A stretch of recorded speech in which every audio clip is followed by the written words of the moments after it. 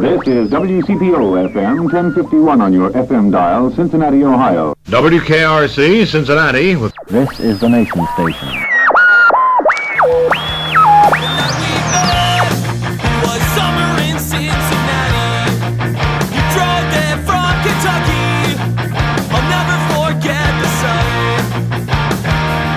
Hi again, everyone, and welcome to the Cincy Shirts Podcast. This is episode 8.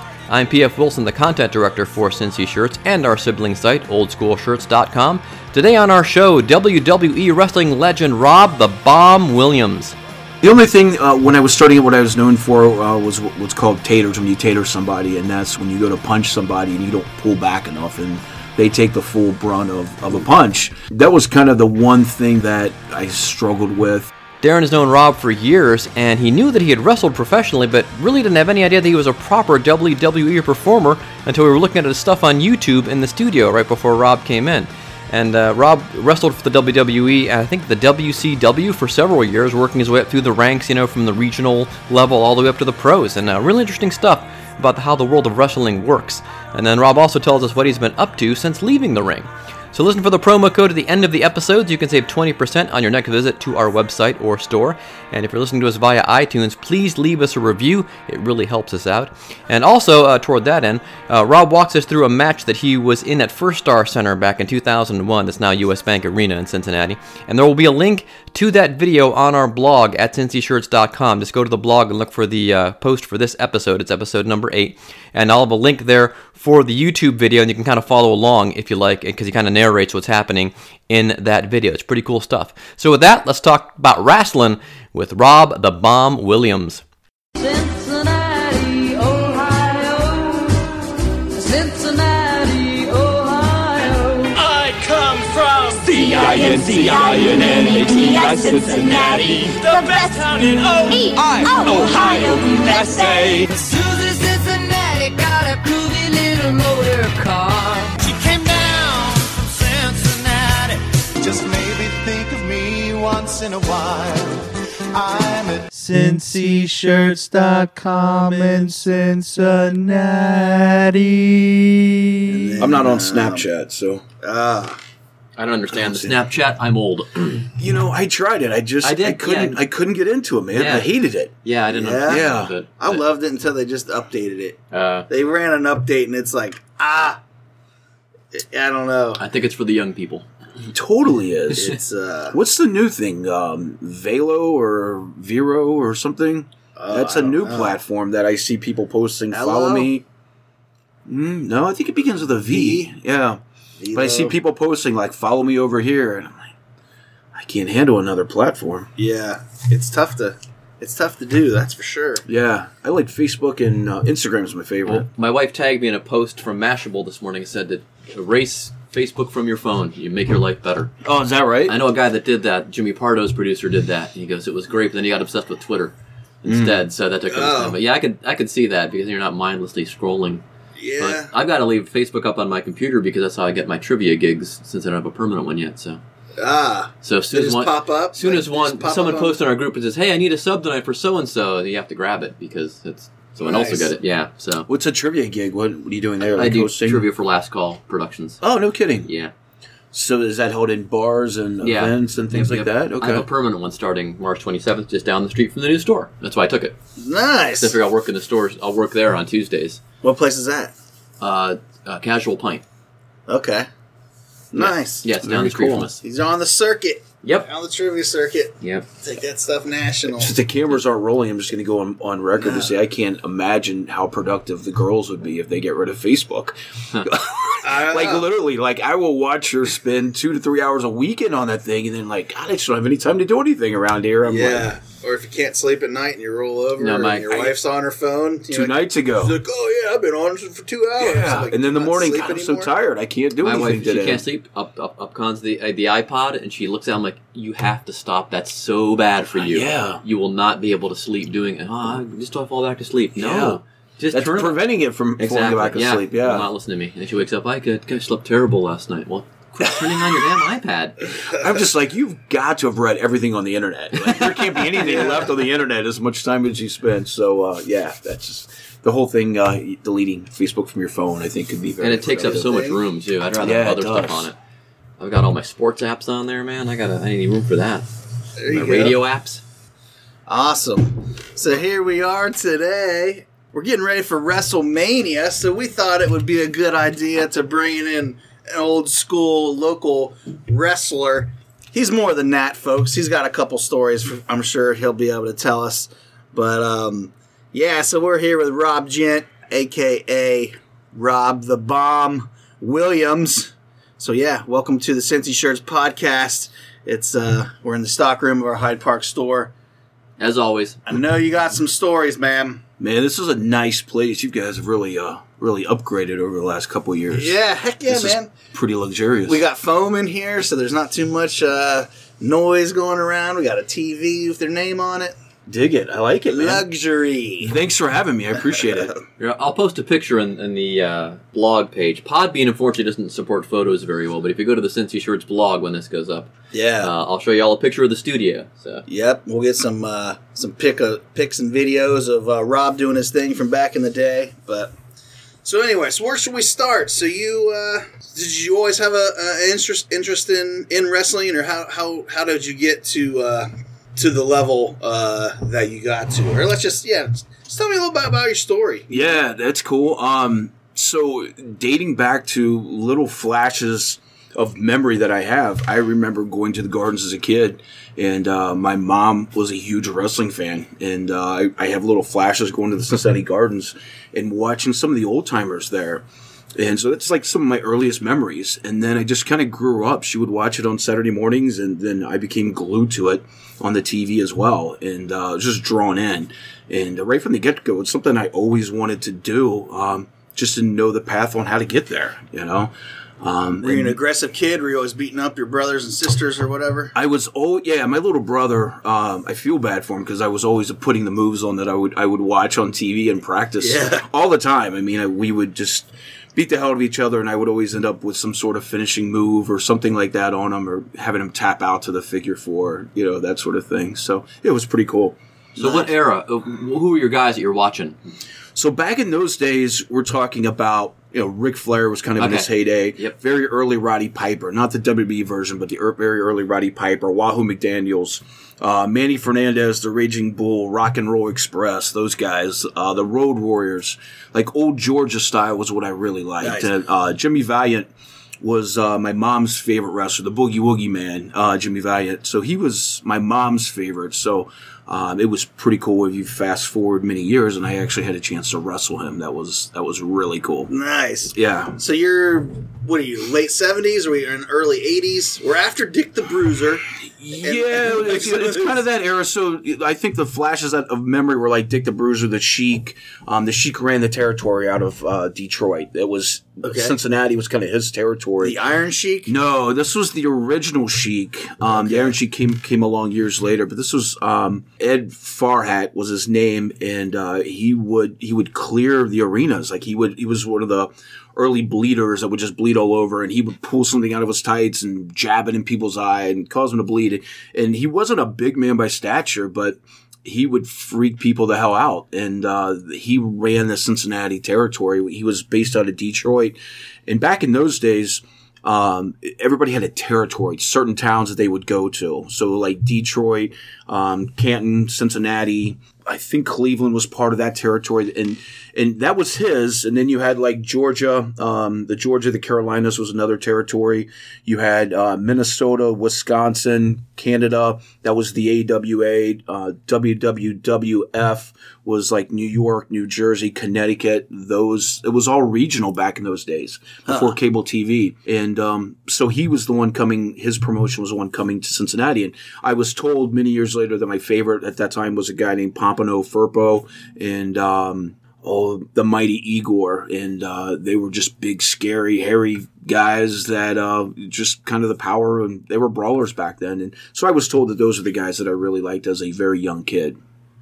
Nice. So in high school, did you wrestle? Did you do other sports? I wrestled for a couple years, and it was totally different. I was going to say, yeah. But I thought, man, that was going to be a segue into me doing into the big time. So I wrestled my first couple years, and it was really pretty good at it. But then I got into kind of the party scene and realized that I like to party and I had to support my beer habit and partying habits. So I gave up sports so I could work and kind of went down that path, which wasn't the most positive, but that was the road that I chose at that time. Then how did you get into wrestling, like the wrestling you do now? Yeah, so many years later, well, I always continued to be a fan. I always continued to watch it. So if you fast forward a few years, like late high school, right outside of high school, I would find some small promotions, and I would go and I would attend those promotions. And they would have like guys that were one time, they were big names, and now they're on their way down. So, Greg the Hammer Valentine and some of those guys that were past their prime, Junkyard Dog, those kind of guys. And they would be on these shows, but they were more kind of traveling shows. And then one day I was looking in the local newspaper and seeing that there was a show that was happening in Price Hill that wasn't too far from my home. I grew up in Western Hills. So I attended and seen some of the guys, like, man, if some of these guys can do it, I can do it. And heard that there was actually a school there in Price Hill right next to the building that they were running. So I kind of mentally took a note of that. And one day I said, you know what, I'm just going to go check it out. And I showed up and said I was interested. At that time, there was a gentleman named Roger Ruffin who didn't own that promotion, but he was the head trainer. They taught me how to bump, and that's a fall you do, like a flat back type of fall. That was kind of the very first introduction I had to it, and did it on a crash mat. And then when they took me in the ring to do it and I hit the ground, I felt like I was going to shatter like a piece of glass. I mean, it was painful, and it just kind of evolved from there. And I didn't tell hardly anybody that I was doing it because I wasn't so sure that I could make it through the training. So just a couple people that I was friends with knew I was actually doing it. And my goal was just to do one show a month. It was kind of what I wanted to get to because I was already working a full-time job. And I did training for about 6 months. And then after that, I was doing shows. I was doing 2 to 3 shows, usually a week at that point. Wow. So how long was the training? How long before you were ready to go into the ring properly in front of an audience, in front of a crowd? Really, it's all based on you and how quick you pick it up and your athleticism and how quick you evolve. And I think because of watching it early on as a kid, I kind of understood how the flow went, but still it's a totally different game. Your timing, your footwork and things like that, and how you handle yourself in the ring. So after about 6 months or so, I went to another show that some of the advanced guys were wrestling in kind of mid-Indiana, and I went to watch. And a friend of mine and I, another trainee, we went to the bar inside the building, and one of the more advanced guys came back and said, "Hey, they need you in the back, and I think they want you to work." And at that time, we were just doing security around the ring. That's how you kind of pay your dues first. You do security around like the door ring. guy at the comedy club. Yeah, that's exactly. You're just putting in your time. Except you might get hit and fall flat on your back. You might do that. And I thought, oh man, I don't want to do security tonight. I just want to watch the show. So I went back to the back and I said, yeah, what's going on? And they said, you're on first. You're going to wear our gear. And we piecemealed tights and boots and a whole outfit. And somebody didn't show up and they needed a fill-in. So I was on first and was kind of thrown into it. That was my very first match. And at that time, I was nowhere near ready at all. Probably the entire first year, I probably wasn't ready to actually be there. But so you're all personality and all... I mean, you didn't have a character or anything. No, I didn't. I mean, would they just, here, put these pants on and roll with it? You wear his pants, you wear his boots, here's a jacket, and you just go out there and do what you learned in school. You learned some of the moves. So that's kind of how it worked. It was just kind of being thrown into it. But after my match, we got through it. Everything went fine. And then I snuck around like to a back door to watch the rest of the matches. And next thing I know, I had a line of kids coming up to get my autograph. And I thought, man, this is really cool. Wow. First night? And first night. And I was hooked. I knew that's what I wanted to do. Yeah. That's awesome. So, I mean, I bet you're stumbling around. And I'm guessing that, the less experience you have, the more apt you are to hurt somebody. Did you experience any... I don't know, either injuries because you weren't doing the moves right to yourself, or did you hurt anybody in those earlier days, or people are like, man, watch out for this Rob guy. He's a little rough.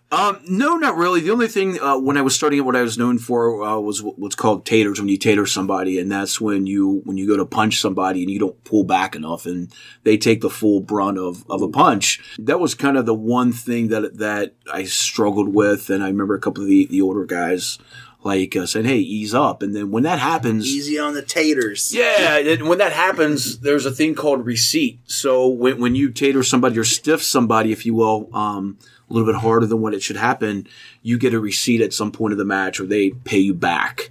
And so you always knew if that happened, you were going to get a stiff shot at some point. So how many times did that receipt require another receipt from you, and then pretty soon it's just like an outright brawl? Does that ever happen? Not so much. Everything was still pretty professional. There were a few times things got a little stiff, but when you're a young guy, you're in there and you're going with the flow. You don't know really what to expect. But as I matured and became a veteran, and I would be in there with younger guys, I was put in there with sometimes guys who shouldn't have been in there and didn't know what they were doing. So you kind of take control, and then when they stiff you, then you start stiffing them back, and you kind of take control of the match and go on with it. So how long was it before you felt comfortable? You said it was about a year, but when did you start to realize that, that, okay, now I know it, I feel really comfortable, I feel confident up here? Probably about 3 years into it. It took about 3 years of traveling, learning other styles, because when you wrestle, like here in Cincinnati, you wrestle with guys that were trained by the same person. Everybody kind of runs that same style. So you adapt very quickly, but then once you start traveling, going to other areas, you learn those other styles and moves and that sort of thing, and you learn how to be more reactionary. And after about 3 years, I felt that I could really take this somewhere and do something with it. So about that time. And then after 5 years, I was totally confident in my ability, and I felt that I was very good in the ring at that point. Yeah. And anything unexpected happen in the ring? Like, Darren was saying, you have to, hurting yourself or someone by accident. But any unexpected things happen in that regard, where like something didn't go as planned, or someone surprised you with a move that you weren't expecting? It happens a lot. It really does. The outcome is predetermined, but things going on in the ring is real. You're taking those bumps. The chairs are very real chairs. The tables are real. They're not pre-rigged or pre-sawed, because in that case, it wouldn't necessarily break your fall. So those things are very real, and anything can happen at that point. So I've had more stitches than I can count. There was one time in Lexington, Kentucky, we were wrestling a show, and I went to climb up to the top rope to dive on a guy on the outside. And this guy and I had wrestled many, many times, so we knew each other's styles pretty well, and we were actually great friends. And when I climbed up on the rope, the top rope was very loose, so it took me a second to get my footing. During that time, the guy seen that the ropes were loose, and so he tries to improvise, and he takes a step in. As he takes a step in, I get my footing, and I just dive outside. And when I dove, I end up diving over him because of his step in. So he reached up, he grabbed my feet and grabbed my legs, and when he did, it caused me to come down head first like a lawn dart. It felt like I'd been headbutted. I pushed up off the concrete. There's a pool of blood under me. I miss lawn darts. Those are great games. And so from that point, we roll in, and I knew I was bleeding, and we finished the match. And because I wasn't out of it, I still felt okay. I just knew I was bleeding pretty bad. And rolled back in the ring. We finished the match. Finally got the blood to stop flowing in the back of the building. Got the blood to stop flowing.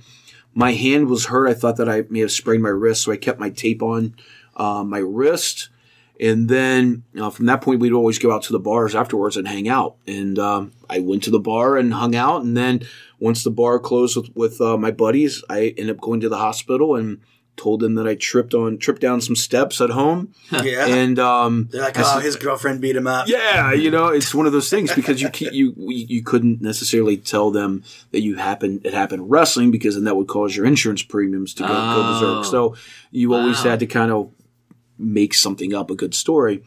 So I right before I walked in the hospital, I took the tape off my wrist, because I kept it on my wrist until then. My hand was hurt, so I said, hey, I need stitches, and I think I may have sprained my wrist.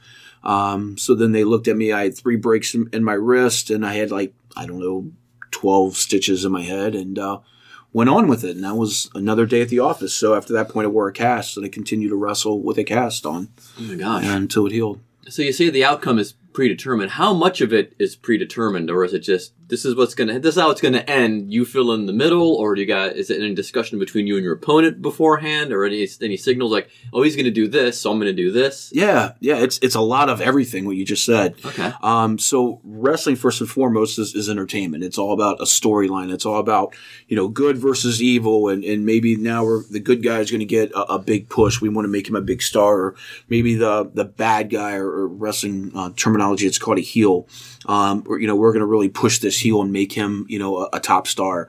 So it's all, the whole storyline is getting that person to kind of that top level or wherever your position is in the card, and then doing storylines with wins, losses to get that person there. So everybody has a role that they play. So in order to get those storylines over, the outcome of the match is predetermined. So typically when we were doing the shows, the promoter or the booker in wrestling terminology would come up and say, okay, this is what I want tonight. I want Rob to go over or win the match with his finish, and I want you guys to do XYZ to get there. So you know what the finish is, and you would just reverse engineer the match to get to that point, basically. You would have an opening spot. Most cases, it's to put the good guy or the babyface over, gets the crowd to pop, and then the heel takes over, the bad guy takes over, and then there's usually a couple other spots in the match to get the crowd back into it, and then you go into what's called the finish. So that's predetermined, but the rest of the match and how you got there was typically between the two guys in the ring. We would talk about it oftentimes, and then we'd go out there and work it. Most of the time, you didn't walk through anything. You just said, okay, what do you like to do? If I didn't know the guy, what do you like to do? What are your moves? Okay, this is what I'd like to do. And then you would piece it together. A lot of the guys, like here in Cincinnati, or once I wrestled in a promotion for a while, you would get to know kind of what their moveset was, and you would just blend it together. So you kind of have an idea of how the match is going, but a really good wrestler is somebody that can improvise on the fly. So if the crowd's not responding to what you guys may have talked about in the back, you got to call the audible and maybe do something a little different in the ring. The old days, the guys wouldn't talk at all, and I was fortunate enough to wrestle in some of those areas and kind of get schooled on that point of it, where there were good guys, the baby faces in one room, and the heels are in the other, the bad guys, and you didn't talk. Then the referee would come and say, hey, you're going to win tonight or you're going to lose tonight, and this is how they want to do it. And then they would go and they would tell the other guy, hey, this is the finish, this is what you're going to do. You didn't have any communication at all. You got in the ring, and you kind of talked a little bit. You would do holds, and you would call the next spot. And you'd go in there and you would just dance. And if you were in there with a guy that wasn't very good, the match could be horrible. But back in the old days, that's how they did it. There was no talk of the match and what you're going to do. You knew what the outcome was. And other than that, you called it all in the ring. Wow. Could you make suggestions to the storyline? Could you say, because if you'd been in a storyline for so long, because I know actors do this sometimes, they'll say, hey, I think we should do this. Did you have that kind of pull that you could do that? Or was it just, no, we're doing it this way, and what the promoter says goes? Very early on, I just did as I was told. That's how I was taught. You just do what you're told. But then after a few years and you get very confident in what you do, and you learn the psychology and what it takes to get there. And then also there was a little bit of protecting your persona, your character. You knew what you had to do. I was one that I would make suggestions or challenge the outcome. I was always really good at looking at the bigger picture and knowing how to get there and knowing how to tell that story. And it wasn't to put me over or so I would win, because there were times that maybe the promoter said, hey, you're going to win tonight because this is the long term. No, it's actually better if I lose tonight because it makes more sense. So it wasn't always that. I was always contributing for the good of the storyline or the better the promotion. You had the fans' perspective. Yeah, absolutely. And I just knew what was good long term. That's awesome. Have you ever bombed? Like you're up there just doing your thing and you're just like, man, the crowd is just not digging this? Oh, there were totally times that happened. or you're never the guy, as we mentioned before, that just doesn't have any talent or just doesn't have any charisma, and the fans just don't care. And then maybe you just take over and you call it an early match and you end it quicker, So there was times like that. There was one time that I was wrestling and I separated my shoulder. I knew that I was hurt. I couldn't lift my arm at that point. I was wrestling a new kid at that time. His name was Chad Allegra. And he wanted to do a tilt-a-whirl head scissors where he does this flip and you spin him and he flips his body and then you take a somersault in the air. Something that you need 2 arms for. You definitely need 2 arms. But that's what he called. And when he came up and I grabbed him, we weren't in the right position. So I was worried about hurting him. So I had to make an adjustment as I'm lifting him. And then when I did the flip, I didn't get all the way over and I came down on his shoulder. And we were going to have a longer match that night. And once I hit, I knew I was hurt. I rolled out, tried to regain my composure. I went to take a step in. So he knew something was wrong at that point. And he's mouthing to me what the next move is he wanted to do. I got in the ring. I just kicked him and hit him with a finisher and covered him, and I got out. And the crowd's like, wow. Yeah, they're like, oh, that was short. It was kind of out of nowhere. Yeah, so business. That does happen. There's unexpected things that happen in matches. And like I said, you got to be able to call the audible. So the finish is predetermined. So you guys both, okay. And you're saying with the audible, because I'm curious, when you have a big crowd going, how do you know that the crowd isn't buying it and they're just booing and getting into the action? I mean, how do you determine that it's not going well? You listen. That's the key. You just listen. And that's where, you're calling the audible. Where some people and even a lot of the kids today, they've got to get all of their moves in. They've got 20 different high-flying moves that they want to do, and they've got to get all their stuff in. But I think a really good wrestler listens to the crowd, and it's the crowd psychology. And when you hear them start to get quiet, you've got to do something to get them back up. There's often times where, the guy maybe wants to do this move and you hear the crowd's dying, so you've got to call something else to that person to get them up.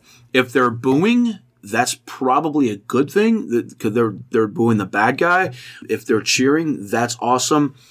But there's psychology that goes into it. Like typically you start the match and they're hot, the good guy's getting over, and then all of a sudden the bad guy cuts them off. And then it's, ooh, and then the bad guy does a couple, big moves that the crowd's like, oh man, and they've got to feel sorry for the good guy. They've got to have that sympathy and empathy for that guy, and they've got to put themselves in that good guy's shoes that he's getting beat up. And then all of a sudden there's false hopes where the good guy starts getting up and starts punching back, and the fan's like, all right, here we go. He's going to make a comeback. And then the heel, the bad guy, cuts him off. And it's like, ooh. So you're basically, the real art to wrestling is taking the crowd through a roller coaster of emotions throughout. So you've got to be able to listen to those, the crowd and their reactions, and be able to time things accordingly. Yeah. So when someone yells, you suck, you're like, hey, do I really suck, or is this guy just really loving it? Right, that's exactly it. So as a good guy, the last thing you want to hear is that you suck. As a bad guy, you relish that, and that's what you feed off of. And the more people that you can get to say that, the better. Like, through my career, I played both sides, but I think I had the most success as the bad guy. And my goal was to get people so mad at me that they literally wanted to jump the guardrail and beat me up, or they wanted to wait for me after the show to beat me up. And if I had, there were times they waited for us, after the show. Really? Wow. Yeah, it was. And there were times that fans accused me of hitting them, that the police were called after the show. But I would get right in their faces, and I would say some pretty mean stuff to get them riled up. And the madder they got, the more that they would like the guy that I wrestled. The more they would cheer for them. The more they hated me, the more money they would pay to come next week to see me get beat up. And that's what I wanted. And that's when you got them. Does it say these same people waiting for you after every match, like trying to... Yeah. I was here last week and I couldn't get to you. Right. And, there in certain towns that we would go to, there would be regular sitting in the same seats every week or every 2 weeks, depending on when we went to that town. And you knew where they were sitting.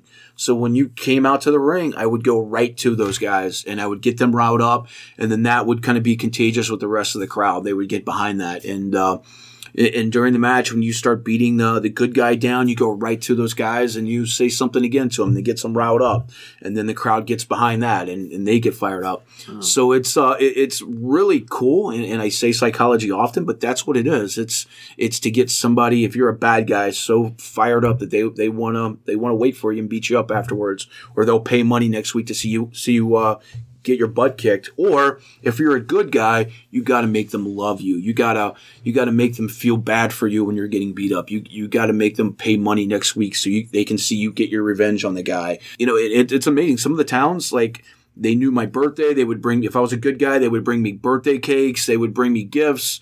It's pretty crazy. But then when you're a bad guy, your whole thing was to make them hate you. And sometimes you would do that turn, and you would do something to disappoint everybody. If it was your turn to turn to a bad guy, you do something so despicable and low down that flip the switch. Now they hate your guts. And so how long do the storylines play out? Because you said you were a good guy sometimes, you were a bad guy. So one storyline plays out, and then the promoter decides, okay, now you're going to be the good guy. Here's the new storyline, and it's all changed around. Or how does that work? Or once you're established as the bomb, I mean, weren't you just set into that for the rest of your career? Or no? No, not necessarily. Usually a really good guy can be a really good bad guy, because the fans love you so much that when you turn, now they despise you. You betrayed them. If you're kind of an opening card guy, and 1 week you're a good guy and then you do something, they really don't care. They don't have anything invested in you. So the more you can get them invested in you to be a good guy, and then when you make that turn, the more they despise you. And sometimes it's the other way around. When you're a bad guy and they've hated you, and all of a sudden something happens, your partner turns on you or something happens, and now all of a sudden they like you, and now you make a better good guy because they want to see you finally get revenge on it. So even as the bomb, most of my career at that point, I was a bad guy, but there were times where I would turn and be a good guy, and I would have the adoration of the fans and that sort of thing. So yeah, and it changes. Storylines, it's different. Back in the older days, storylines may go for months, because maybe you're only at that town one time a month. So it may be 6 months, 9 months for one storyline. Other areas you may go every week. They had shows every week. So your storyline is sped up a little bit. Now today, like if you watch the main products, WWE and New Japan and those products, storylines come and go just in a couple months, because all the saturation from TV, also fans' attention spans. Now with Twitter and Facebook and always going to your phone, if you're not doing something fast paced on TV, fans lose interest. So it's kind of unique to see that transition, how it's gone now. Storylines are pretty quick. And things like UFC change people's perception of it, or people understand wrestling is still wrestling, and it's because it's affected football a little bit, I think, probably because people just want more action and more things like that. But has that affected the wrestling world at all? It did. When UFC really kind of hit it big, it really affected wrestling. The attendance was way down. Even viewership was way down, because it really, wrestling peaked, kind of during the Attitude Era and that sort of thing. It was as big as it ever was, and it's very cyclical. There's always, very popular times, and then there's always those peaks and valleys. So when UFC hit, a lot of people turned the channel and started watching that. And then they started having shows in different cities. So you may have a wrestling show in one city, and then there's a UFC show, not a UFC, but a local promotion across town, and the attendance has definitely died down. Now it's totally different. People, I think, really differentiate the two products. But when I got into it, that was still the time that people believed it was real. And, everybody's kind of educated to it now, but back in those days, people thought it was real and they bought into it, hook, line, and sinker. And then the UFC kind of changed that perspective of things, for sure. But even when it was revealed that it wasn't, because it started in New Jersey, because the state of New Jersey said, well, you have to decide, is it or is it not, because that's how it's going to be regulated. Yeah, I remember it being like a real debate. And then in the 80s, but my buddy on the bus would be like, "Do you know wrestling's fake?" And I'd be like, "What? What are you talking about?" Yeah, what are you going to tell me next? New Kids on the Block? Not right. Cool either. But ultimately, people didn't care. They still wanted to follow the storylines. It was like, a soap opera, and they'd like that. That's fine. When you're going from town to town, is it like a Broadway show where the same thing happens in each town over the storyline? Or do people say, oh, this happened up in Lima, and now they're coming down here? Were they able to follow the storyline in that way? Or did you have to play out the storyline each time in each town so everyone was caught up? Usually it was in each town, because there were different promotions in each town. So one night you may be working with, Dr. X in this town. And then if I go to Evansville, Indiana, then I'm working with Jim Shue, and nobody knows Dr. X. It's totally different. It's so you're always switching leagues and flipping just wherever you book. Different storylines. On the independent circuit, you're switching leagues or promotions, if you would. But as you mentioned, as far as the Athletic Commission, that's why it came out. Because even for years, the Athletic Commission, they would always sanction the show, and you had to get a license in each state. Some states required you to get physicals, and even at certain ages you get physicals. So you had to do that, and then the Athletic Commission would take a percentage of the gate. Whatever you brought in, they were taking some off the top. So, but that was for years and years, and then in the late 80s, early 90s, maybe it's mid 90s. That's when Vince McMahon said, enough's enough, and he came out and said, no, it's entertainment. Prior to that, it was like mafia style. You didn't tell anybody that it was fake. It was very hard to get in the business at that point. If you were lucky enough to find a school, because keep in mind the internet wasn't around, you couldn't Google wrestling school in your area. You would go in and they would basically beat the hell out of you to see if you were tough enough to continue doing it. And that was the weeding out process. But then once it became entertainment, then these schools popped up and there's a lot of guys out there that were happy to take your money and teach you a little bit. And maybe they didn't have any success themselves, but they did a couple opening matches somewhere and they were teaching you and taking your money. So they were happy to take your money. And so that's how I say the product has been watered down over the years because of that. So tell us about the schools. One of the biggest wrestling schools in the country's here, right? Or was here? Or there were two, actually, that were here. Originally it was one, and then it split. Okay. So there was a school here. Les Thatcher was the trainer, and there was a gentleman named Johnny Diamond who was the owner. They had a split. Les Thatcher started another school that was called the HWA Heartland Wrestling Federation. And then the other guy, Johnny, took his promotion and brought in another trainer named Roger Ruff, and that became the Northern Wrestling Federation. So we actually had two schools here. When I started with the Northern Wrestling Federation. Les Thatcher at HWA had connections with the WWE or WWF at that time. Roger, the instructor over at the Northern Wrestling Federation, he also had connections, and he would ref when they would come into the areas and that sort of thing. He, if Columbus, Cleveland, Lexington, Louisville, they would just have him drive in, and he would be a ref at that point. So both had connections. Les's connections probably were a little bit better. He was able to get his guys on some what's called dark matches where you kind of try out matches. He was able to get more of his guys to do that. But people were coming and moving here to go to one of those two schools. The young kid that I mentioned earlier with the Tilt-A-Whirl Head Scissors, the Chad Allegra, he came from Asheville, North Carolina. He started at HWA, then he came to the Northern Wrestling Federation because he felt they kind of plateaued, and he ended up going on. He's just a WWE Tag Team Champion now. But he moved here. He's a great example of somebody moving here to do it. One of my best friends, Chris Park, who he moved from Cleveland. Then he was working with a minor league hockey team in Atlanta, moved to Cincinnati so he could come to train here, wrestle at the Northern Wrestling Federation School. Wow. And he was working for the Cincinnati Cyclones. That was his day job, and he was training here, and he finished, and now he's the Monster Abyss in TNA, like a big name, and now he's kind of older and he's working, doing some producing and some writing for the shows and that sort of thing.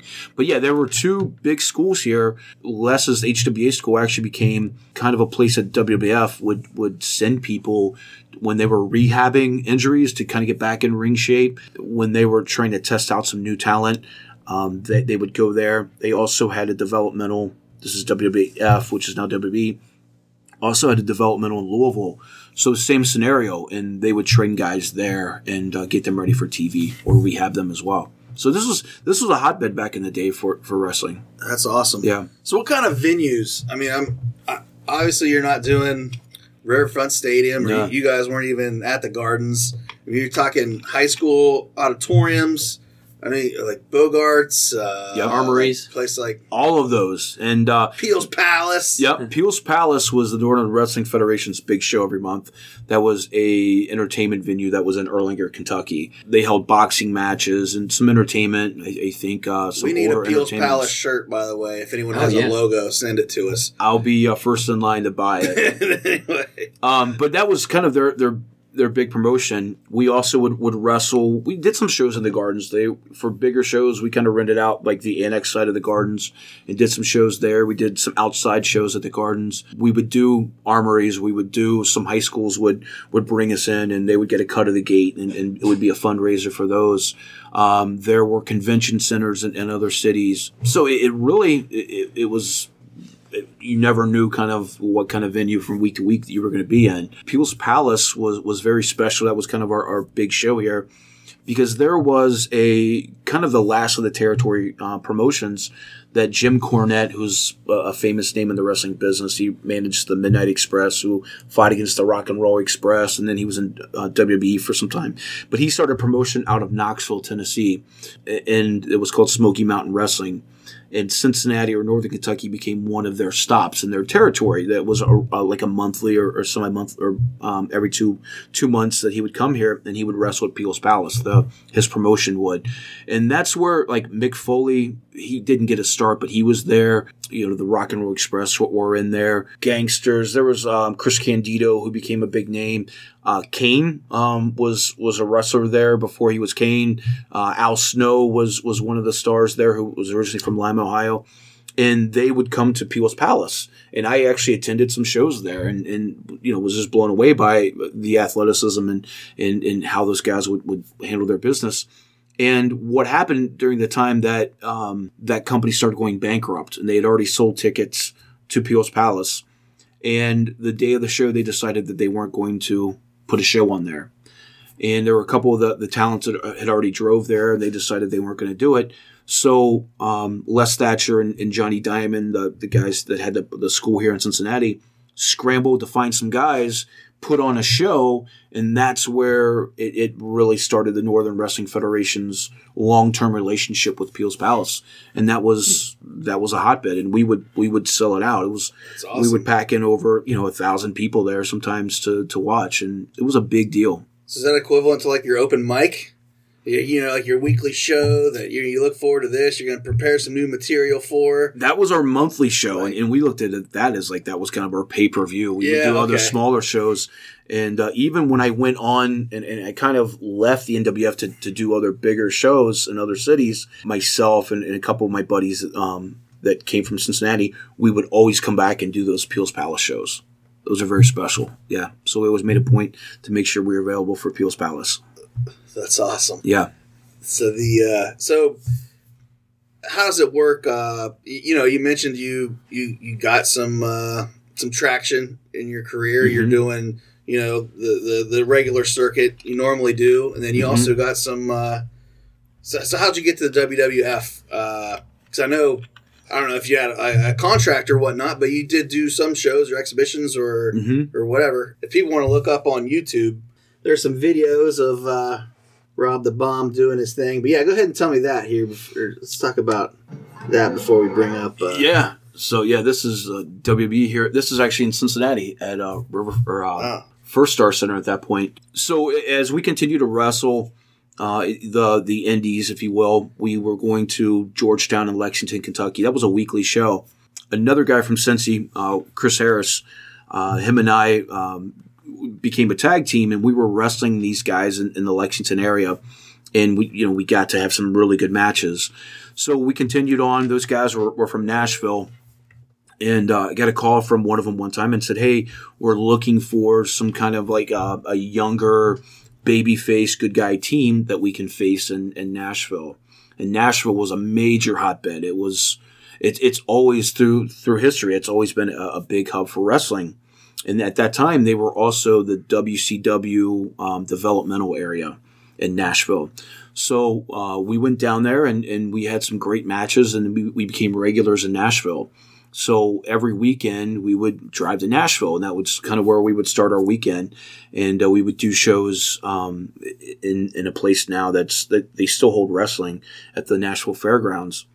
And at that point, we were starting to get in with some of the developmental WCW guys and working with them and having some great matches. In that process, Nashville lost its developmental deal, and that moved to a little town outside of Atlanta called Cornelia, Georgia. And that was a promotion called Wildside. So that became the WCW developmental. So we started traveling down there. They welcomed us to come down and wrestle. And that's where we started getting what was called like enhancement matches. Or they would just send us to WCW. And at that time, WCW was running every Monday, Tuesday, and Wednesday, like big shows. Monday would be Nitro, which was the huge popular show. Tuesday would be a show called Thunder, which aired. It was taped and aired on Thursday, and then they would do their Saturday night show, and they would film that on Wednesday. So they started sending us to these shows, and whether they used us or not, we were getting great paydays to be there. So it was like myself, Chris Harris, Chris Park, who became Abyss, David Young, who was a buddy of mine from Atlanta, AJ Styles, who now is the WWE champion. We were being sent to these shows, and when they needed somebody to plug somebody in, they would use us to try to get the other guys over or try to make them look good. But in turn, it gave them an opportunity to see what we had and hopefully eventually get signed to a contract. So we started doing shows. And at that point, I made it a full-time career because we were doing WCW 3 days a week, and then we would finish doing the circuits the rest of the week. So typically Thursday was an off day, and then Friday would start back up again, and we would do the circuits, and we would end up doing wherever WCW was on Monday and kind of follow them around for 3 days. And so it was pretty cool that it ended up being a 5 to 6 day a week work week for us. And our bodies are taking a beating. And that's not an easy gig. An easy gig. I was going to say, how does your body put up with it? Man, that's just... There was often, many times that they didn't even use us, or they would use us as like security to do, two main guys would be into a fight, and we would go out there in security shirts and pull them apart. So during those times, we weren't necessarily, hurting ourselves, other than travel. It was a pretty easy schedule. And then at that point, WCW started to fall apart. It closed, and the promoter from Atlanta that we were going down and wrestling in Atlanta, he had a relationship with WWE or WWF at that point, and there was a show in Cincinnati, and he goes, "Hey, I'd like to send you guys to the show, and if they need anybody, you guys fill in," and that's how it works. So you show up, you let them know you're there, and then they plug you into matches. And so the very first time that I wrestled for WWE, WWF, was here in Cincinnati at the First Star Center.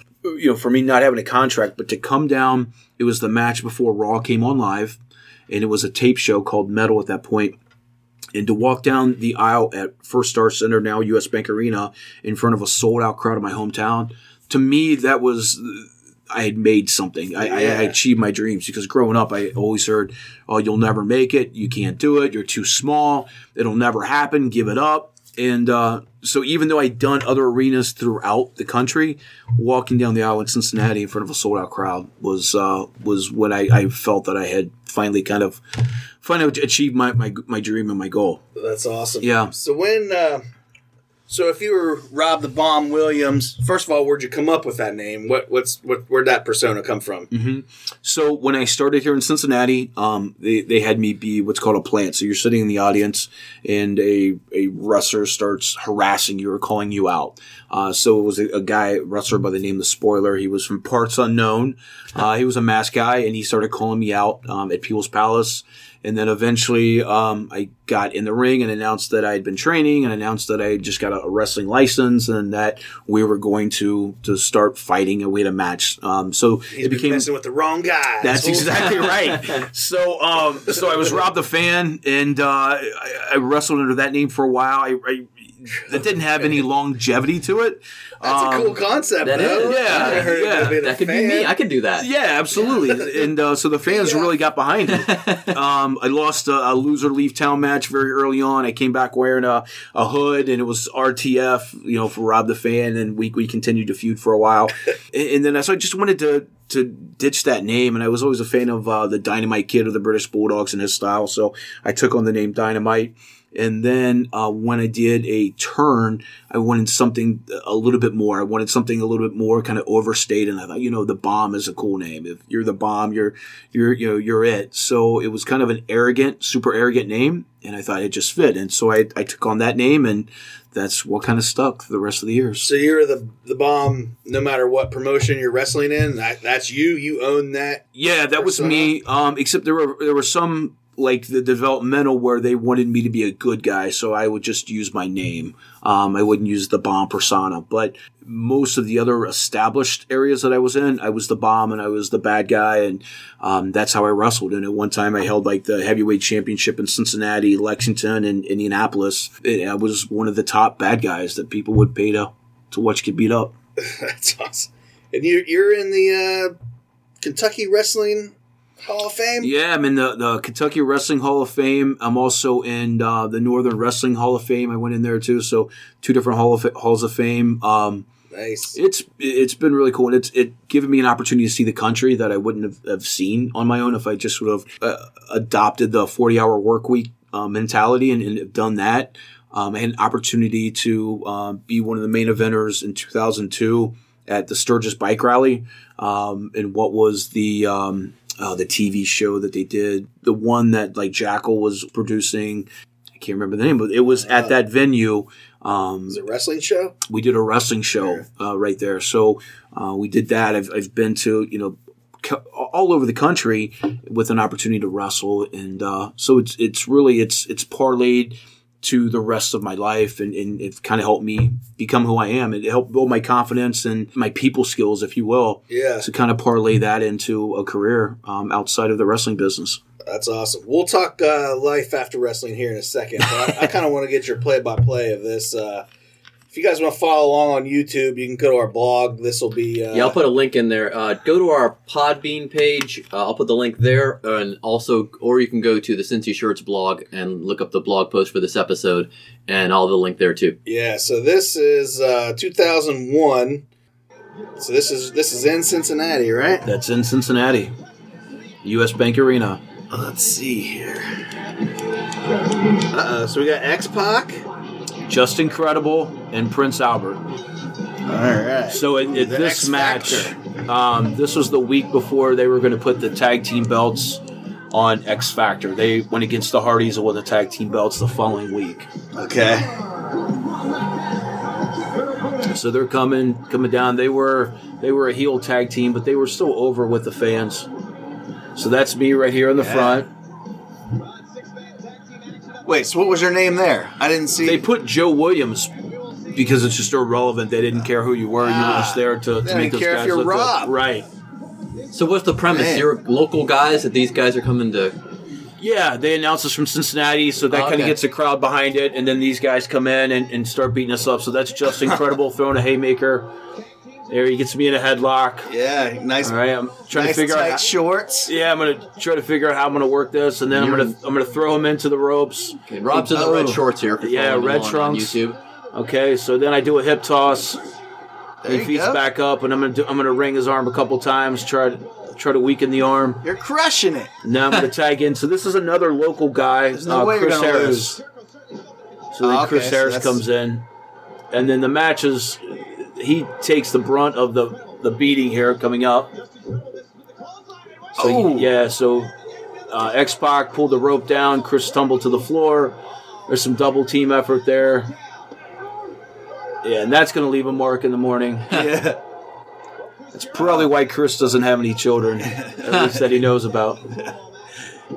Our partner is also Doug Basham, who ended up becoming kind of a big tag team name in the SmackDown show. Man. Whoa, threw him into the ring. Prince Albert is a massive guy. The big bald guy right here that you see, he is the head trainer now in the WWE developmental system at NXT. Oh, okay. So he trains all the talent when they first come in. So X-Pac, DX, NWO, all that, and he was kind of the leader of this this faction here. Super nice guy. He really was a great guy to work with. And in the ring, he wasn't such a nice guy. So then he goes for a cover. Chris kicks out.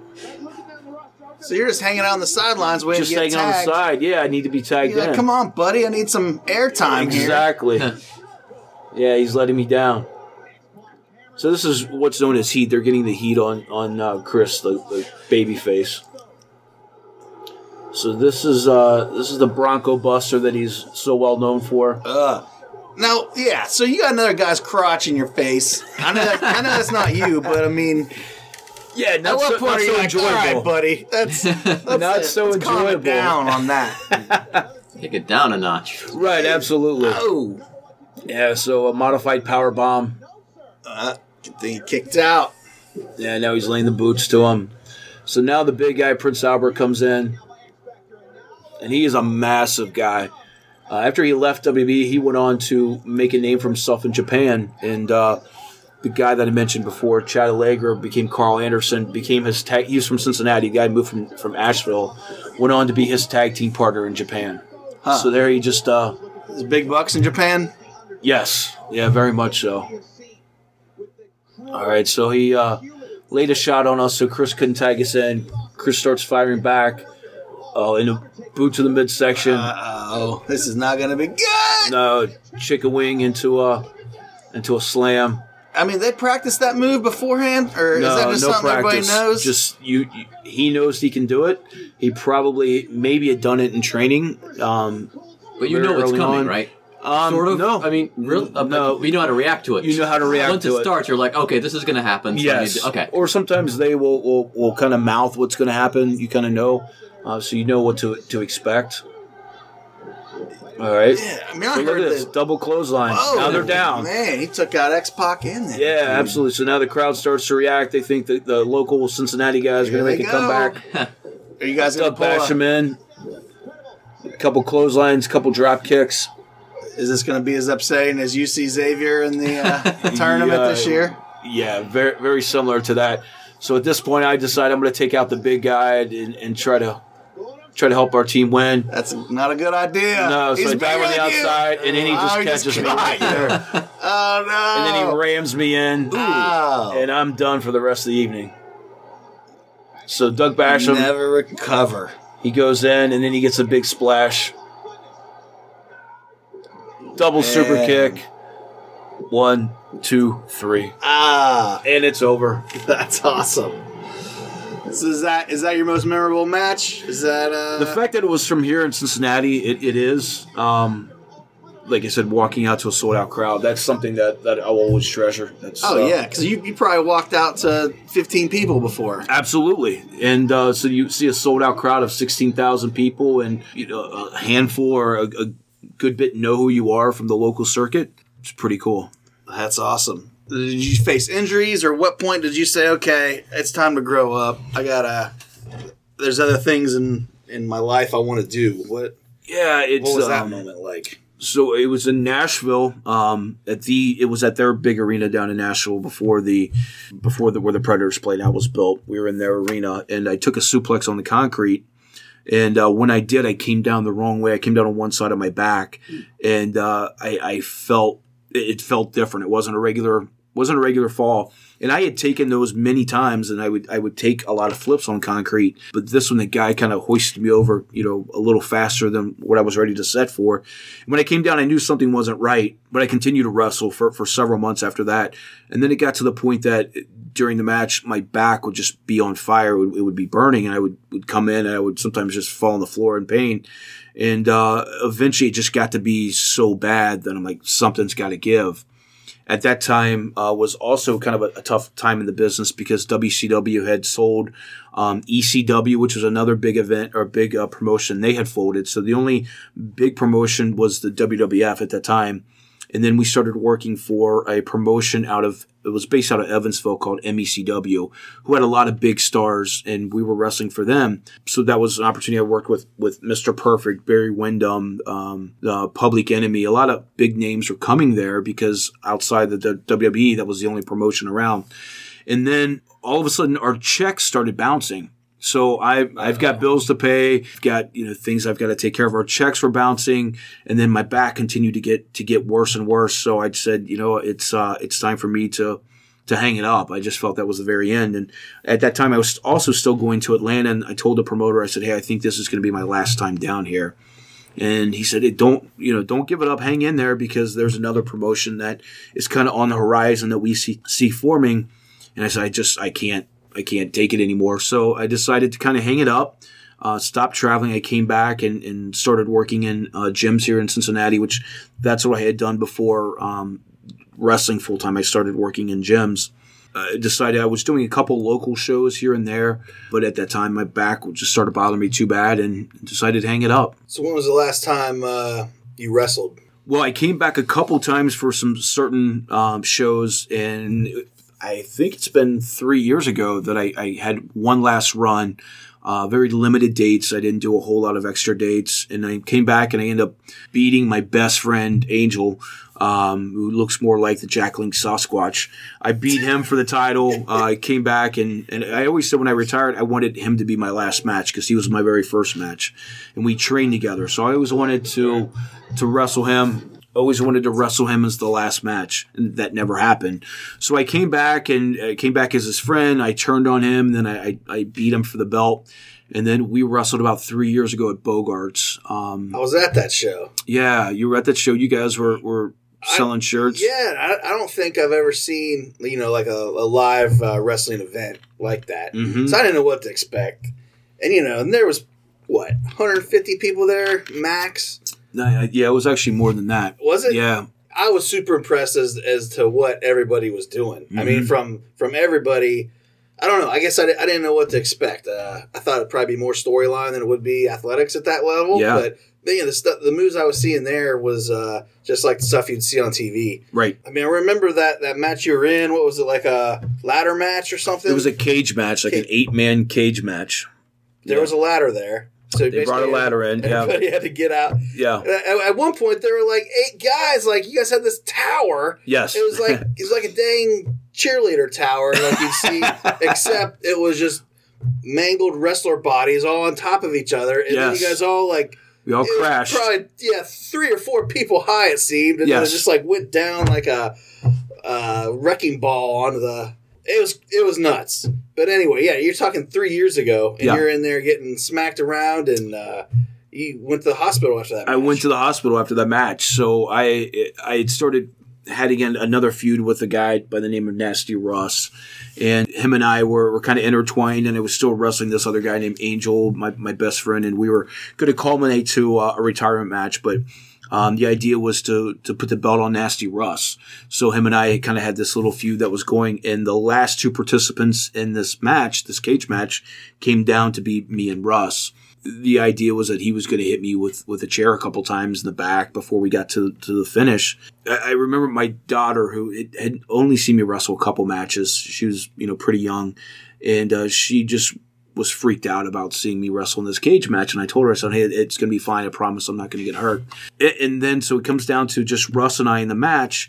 And then he goes to hit me with the chair. And when he does, I feel it crack against the back of my head. And I've taken hundreds and hundreds of chair shots. And typically it goes across your back. And I used to get them flat in the head. But I felt that the frame of the chair hit me in the back of the head. Ooh. I went down, and when I pushed up, there was a pool of blood under my face. So I knew. And the first thing I thought of was, oh no, I promised my daughter I wouldn't get hurt. But then we got up. I took a couple more chair shots. He hit me with his finish and pinned me, and he won the NWF heavyweight title that night. And then I ended up getting about 16 staples in the back of the head that night. And after those heals, I went back, and I think I had 2 last matches to get me to my last match with Angel, which was our retirement match. And that's when I said, that's the last time I'll ever wrestle. That was it? That was it. That's awesome. Yeah, that's a good Good way to wrap up the career, that's for sure. Yeah. Go out on your terms. You got other stuff brewing. So the gym, bouncing around from gym to gym, that finally allowed you to get the business chops and the connections to own your own Anytime Fitness franchise? Yeah, that's correct. So I've spent about 20 years in gyms as membership sales, trainer, manager, director of operations. I've kind of run the whole gamut of as far as positions in the gym. That I actually got into the gym business to get a flexible schedule so I could wrestle. That's what brought me into the gym business. I'd always been a gym rat, and ever since I was 14, I loved the working out process, and I think it all came from wrestling actually, from watching that. But I just had a passion for it, and then when my flexible schedule became a little bit more certain, I needed more flexibility. I ended up leaving the gym business to pursue wrestling for a few years, and then once I decided to hang it up, I went back to what I knew, which was the gym business. So started working for a couple other gyms. I think, as a matter of fact, I even signed you up at one gym one time many years ago, right? That was a crazy story. Yeah, I was at FitWorks in Newport. Yeah. I was probably 98 or 9, somewhere around there. I just got to Cincinnati. I was at art school. Yeah, you had long hair, about down to your ass. Want gym membership? Sure. And then it was probably 3 or 4 years later that I met you again through my wife, my future wife, right. And your future wife were friends. Yes. I was like, wait a second, that's the dude that signed up with got the FitWorks membership through. I came to see you at the open mic night at Go Bananas Comedy Club. Oh, yeah. I think that was the first time I met you. Those are the days. And that's what's funny is you think comedy and wrestling are so different, but there's a lot of similar paths. Totally, man. Just the crappy shows from here to there, just working your way up, and then once you get there, you're kind of like, man, this maybe isn't what I thought, or I need to do something else, or I don't know. It is interesting. But. Yeah, it's wrestling, comedy, and music are very parallel. You start out you don't know what you're doing. You're very nervous. You're scared. You're playing really crappy venues, small venues to hardly anybody. You continue to progress, and then you end up getting better venues, better paydays, better gigs. And then it culminates, and then all of a sudden you're on the downhill slide. Very similar in all three arenas. Yeah, they're very parallel. It's nuts. Let me. So back to the business side of things, as far as running the gym goes. What kind of struggles are you finding as a business owner? Might not even be related to anything inside the gym at all, or what's that difference? Because you said you're always the guy working there, and you had a defined job. I'm here to sign up people on their memberships. I'm here to give a training session, whatever. Now you're overseeing it all. Absolutely. How's that different from just obviously besides being 10 times harder? Yeah, it's really the school hard knocks. I wasn't a very good student in school. I didn't go to college. So when I realized that wrestling wasn't going to be long term any longer for me, and I was working in the gyms, and instead of just kind of going through the motions, I leaned towards mentors, guys who were in kind of ownership roles or management roles, and then I asked to learn. So I was just soaking it in. So it was kind of on the job training for me. And learning not just how to count reps or sets, but okay, what's the margins to this PT session, or what's the marketing plan for over the next year? And I started to learn that. Then I started to learn how to read P&Ls and financial statements, and it all just continued to evolve. And in every gym I went to, I would learn a little bit more, and it just kind of culminated. Then I took a position as a franchise consultant for Anytime Fitness headquarters based out of Minnesota. And at that point, I met a gentleman who had an Anytime franchise here in Cincinnati, and he had bought the rights to a territory, but wasn't sure if he wanted to pursue it. So we decided, he would pass it to me, and we would open up the gym together and be partners. So now I manage and run the Anytime Fitness in Independence, Kentucky, which I'm there on a regular basis. And now being an owner, you're always dealing with, there's always going to be employee turnover. There's going to be your marketing. For me, owning it now, my wheels never stop turning. I'm always thinking, what can I do to market the gym? Or what kind of new piece of equipment can we bring bring in? What can we do to increase member retention? What can I do to make members use the gym more? Because if they use the gym more, they stick with you. So now it's an ongoing thing. It's my passion. It's really what I love to do. And I've never been a 9-to-5er. That's just not my mindset.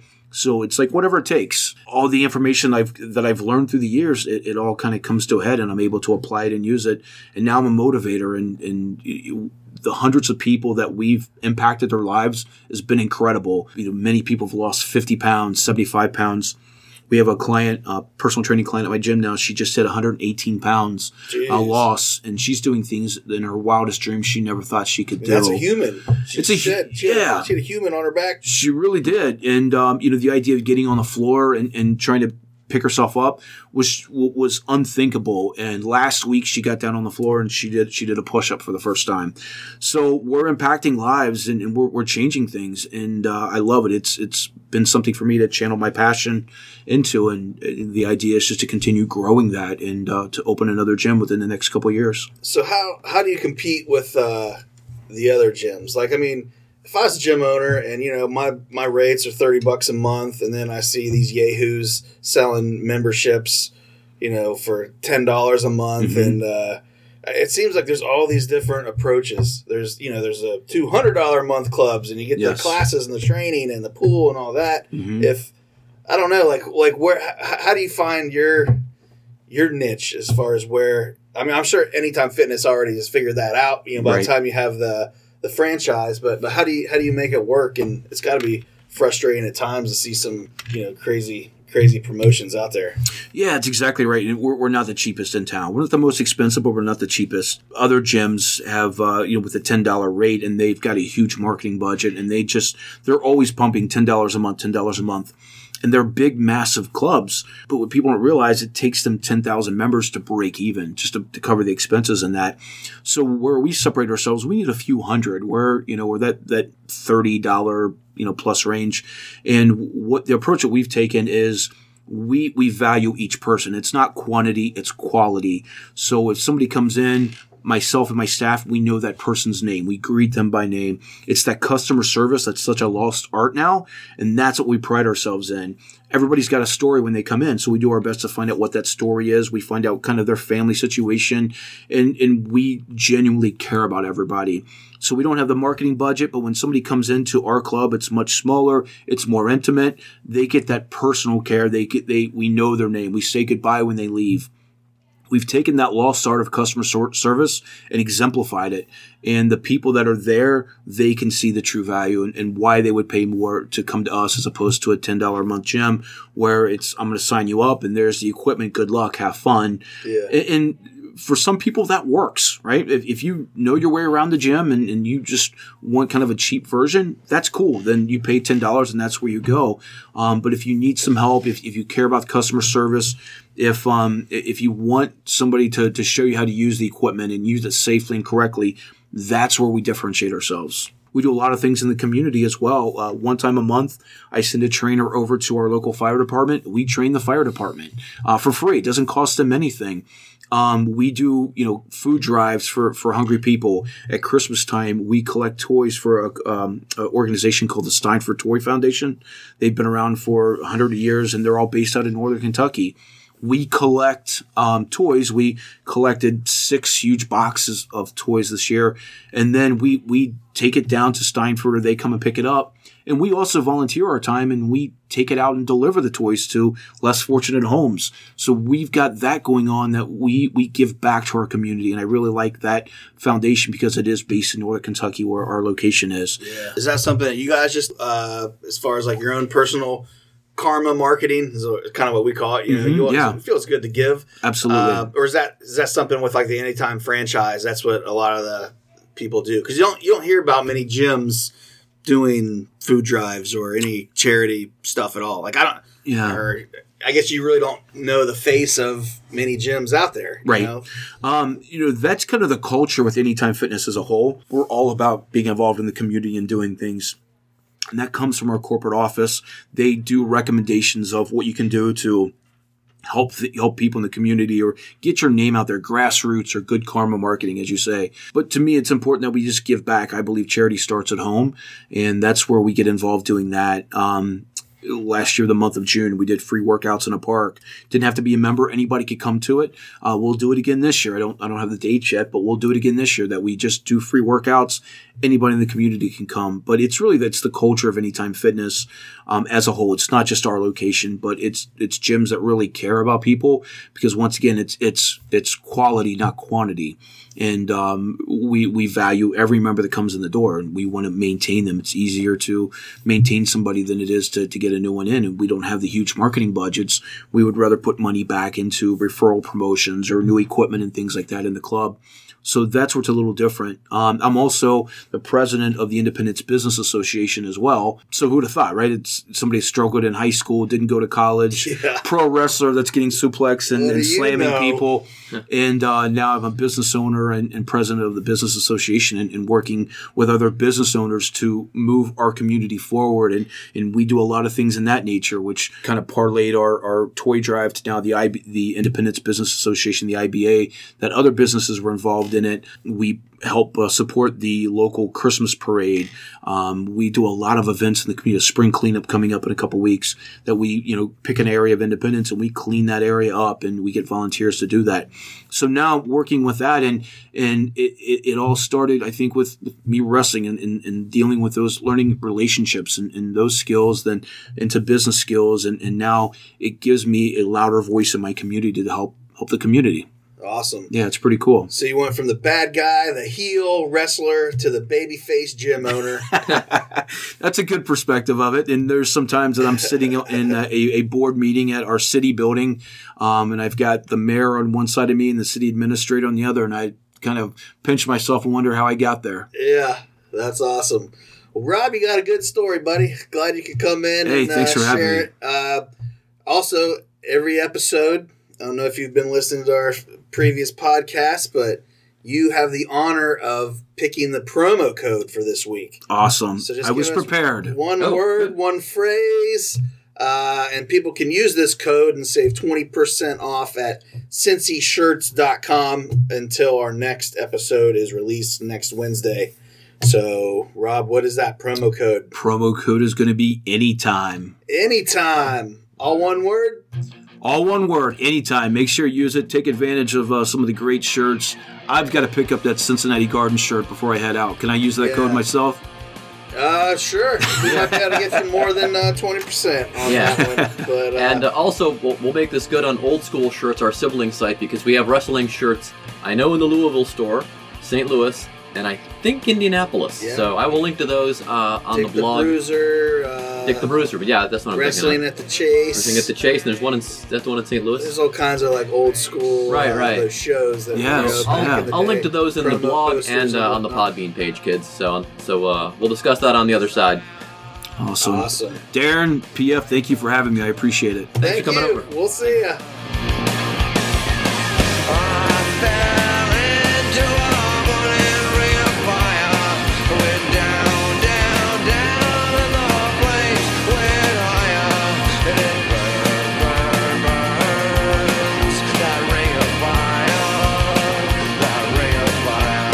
Rob the Bomb Williams, fascinating stuff, right? Really had no idea how any of that worked. Tell your friends I like the Big Time Pro Wrestling to listen to this episode. And today's show was produced by me with help from Josh and Darren. Our theme music is Cincinnati by Big Nothing.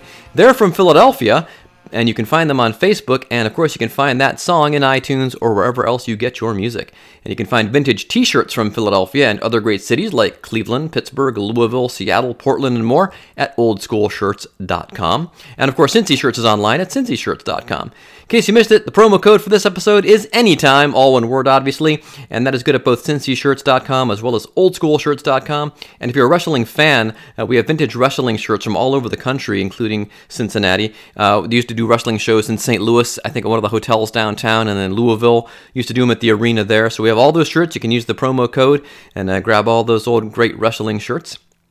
So check all those out. And if you're in or from the greater Cincinnati area and have a Peel's Palace logo and or know who owns that logo, please contact us or have them contact us at info@cincyshirts.com. We'd love to make a shirt for that. I'm sure a lot of folks in greater Cincinnati would really enjoy having one of those Peel's Palace shirts. And if you're in the Cincinnati area, also stop by one of our stores. We are in Over the Rhine at Main and Liberty, soon to be moving down to the corner of 12th and Main at the beginning of April, hopefully. We're also in Hyde Park on Observatory, a block from the square. Loveland coming soon, hopefully mid-May. We'll keep you posted. Download or stream us next time. Bye.